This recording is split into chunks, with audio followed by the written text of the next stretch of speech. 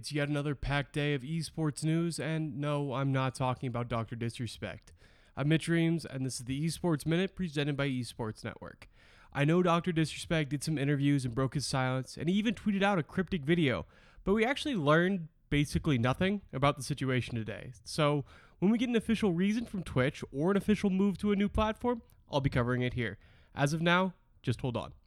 Right now, there are some big esports news to cover that's actually happened. Dota 2 has some real competitive structure finally. Yesterday, we covered delays to the International, and today, European Dota 2 teams announced the formation of the Omega League.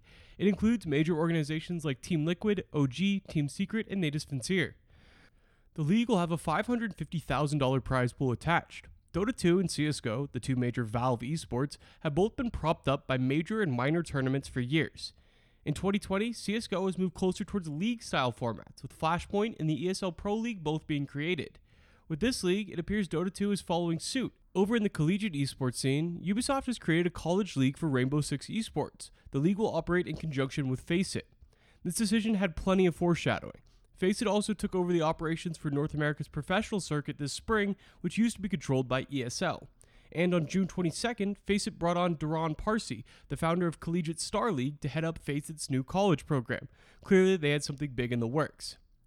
Now, a final note for this esports minute, LCK team DRX had no trouble raising funds as the Korean esports organization announced a funding round of $10 million. That's all for the Esports Minute. If you work for a company looking to expand its reach in esports, the Esports Minute and Esports Network podcasts are looking for a sponsor. If you're interested, please email Esports Network CEO Mark Timmick using the email in the bio of this show. Also, if you enjoy the show, please rate and subscribe. It helps us out a ton. As always, thanks for listening, and I'll be back tomorrow with the biggest esports story of the day in just a few minutes.